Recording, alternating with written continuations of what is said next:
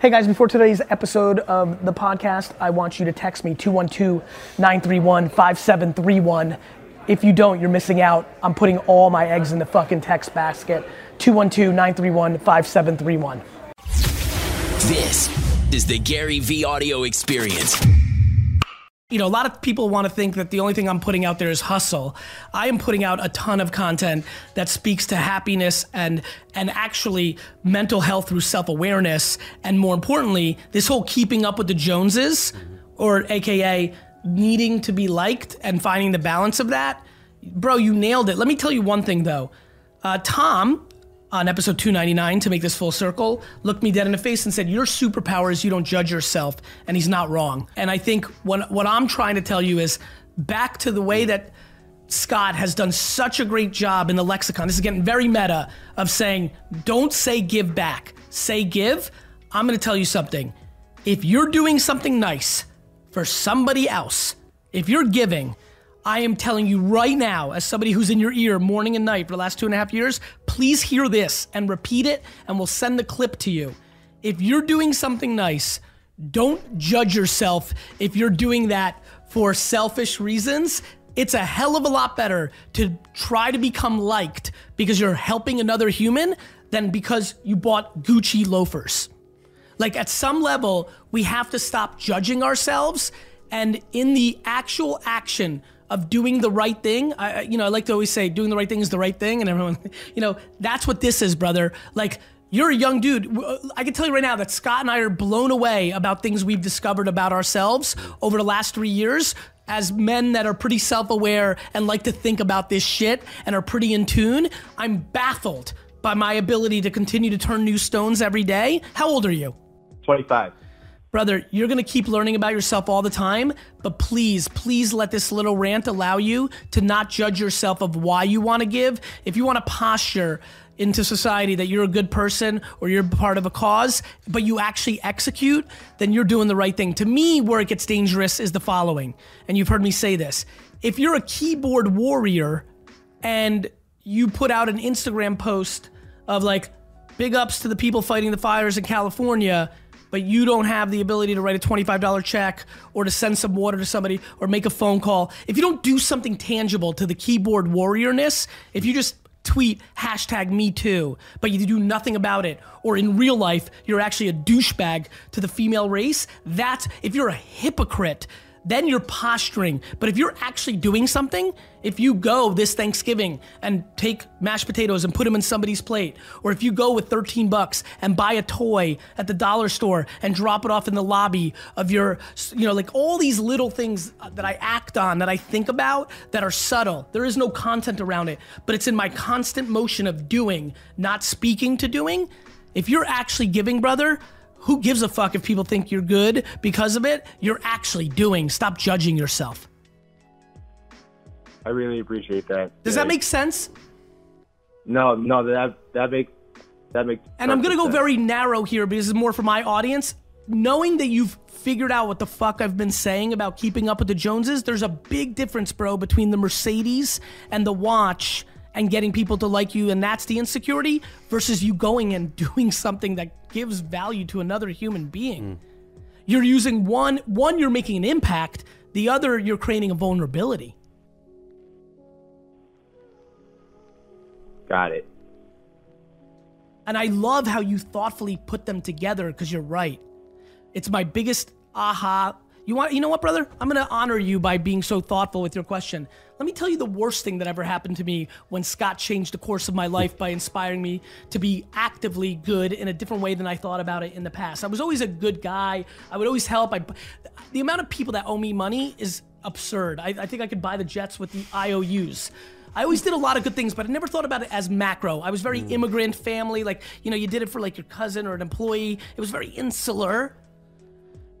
The biggest fuck of my life, and I say this sometimes, but it's fun to say what Scott here is, when I figured out that there's certain people in the Well group, there's certain people at Pencils of Promises board, there's certain people at all the other good things that I've done in my life, and why they're really there is to paint a picture of themselves to other powerful people so they can use that leverage to make money in the outside world, broke my heart. Yeah. Intent matters. Yeah, I think so. You know, but let me say it feels something. let me just finish and I'll let you jump in. But back to the advice I gave you, still the action of doing good. Because there's a lot of other ways to posture in front of important people that don't need you to spend 4 hours at an offsite for a board and things of that nature. The action of good is always good, and I would eliminate that judgment, my guy. Scott. Just what you were saying. I mean, again, if the vision is to reinvent charity means love. Charity means to help your neighbor in need, getting nothing in return, not status in return, not financial wins for your business. It's like a pure act. Caritas in Latin. That's why I don't talk about my charity. I know. I remember last time I told. People have a tough time with me on that. But if at our galas, one of the things early on, we did what everybody else did 10 years ago. We would sell the Prada handbag for $5,000. We would sell the week in Telluride, the $25,000 Hublot watch. And I realized we were doing the wrong thing. This wasn't pure charity. It also wasn't working because we had people in a buy side of their brain. You would look at that $25,000 watch and be like, I'd never pay $25 for that. I know a guy at Hublot, I'd pay $5 or $10, or right, I would never pay that for a weekend in Telluride. So everybody's dealing. So 10 years ago, we just said, we're gonna give people nothing. They're gonna come into our gala. We're gonna give them an opportunity to be the most generous version of themselves. I actually say that from stage now. I'm so intentional about this language. You are coming in, you're gonna leave with nothing. You're gonna leave with nothing except the fact that you used your resources to end needless suffering. And to the degree that you use those resources. And you're gonna go home and your wife or your husband or your partner, is gonna look at you, hopefully with respect and admiration because you did it for the right reasons. The minute we did that, I remember the first year we did away with the crap, we doubled the race. We literally doubled it.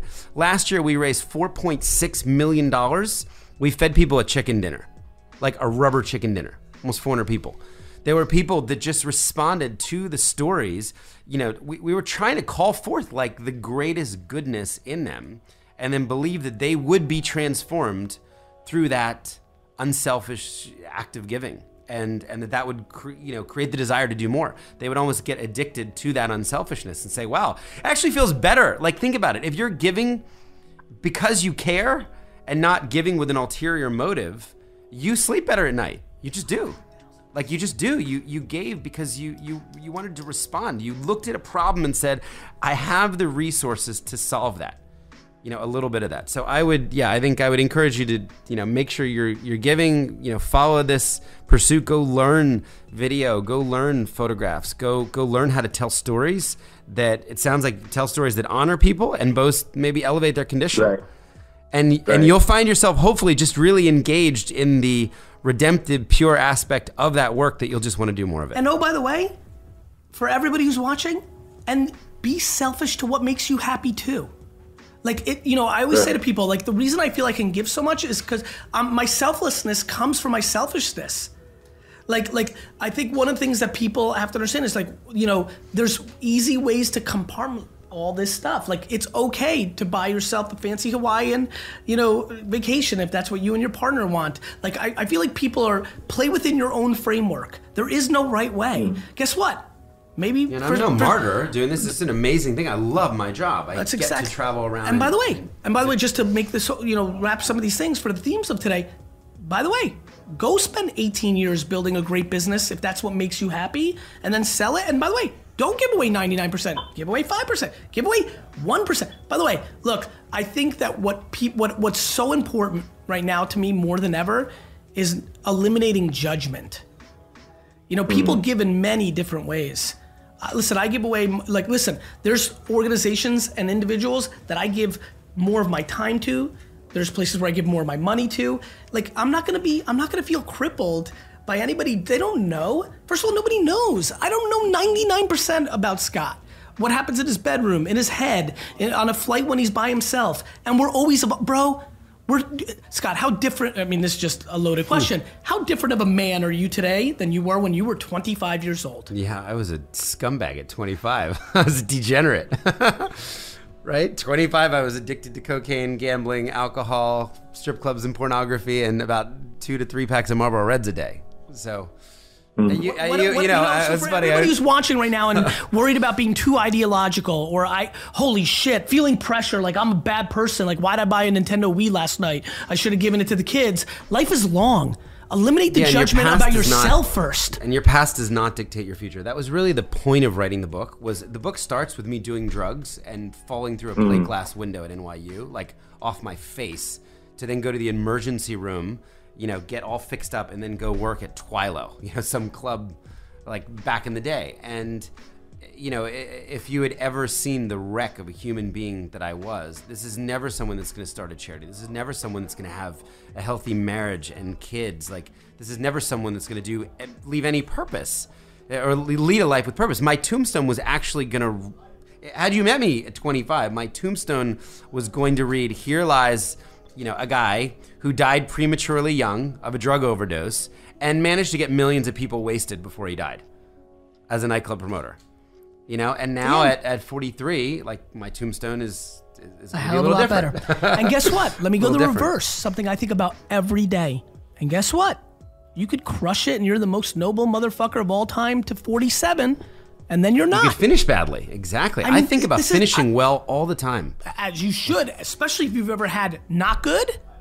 If you've had not good and now you're in the good zone. And we have kids too. We start thinking about the men we want to be for our children. By the way, so many people, I've had some really deep conversations lately of people that feel in a trap of nobleness because of their parents, but don't feel accountable to their kids. And I had the craziest convo I've ever had. Somebody telling, I couldn't believe this. Somebody telling me that they couldn't wait for their parents to die so they could have some fun. And just the whole, like everybody's living different lives. I think we're all Do you guys have any practical advice on getting rid of that poison? Well, look, I think you're doing it right now, brother. I think one of the quickest ways to get out poison is to overcommunicate and expose yourself. I think that's what Scott did.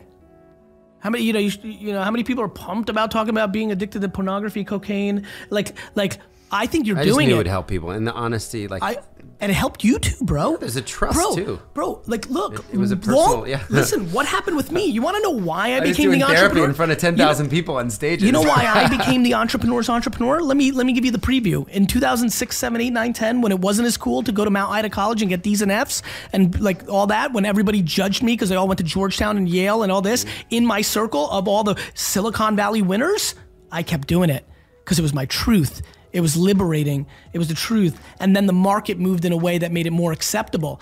What would I do if I were you? I'd go on Instagram right now and make a video and tell every fucking secret insecurity you've got. Just completely let it go. It might feel safe in this environment right here. Put it in every circle of your life. It will lose its leverage. Right. Our secrets of our insecurities are the jails of our emotions. The way to free it up is to put it out in the wild. I have very deep friends and family right now that I wish they'd make one 60-second video on Instagram and tell the world the truth of the one thing they've been holding. They wouldn't unbelieve how light they would feel the next day. Thanks, guys, for listening. Please, please, please share the podcast and make sure you've subscribed, because a bunch of you aren't subscribed. And more importantly, a bunch of you listen every day and haven't told your friends it's the best podcast in the world. I'm watching. Have a great day.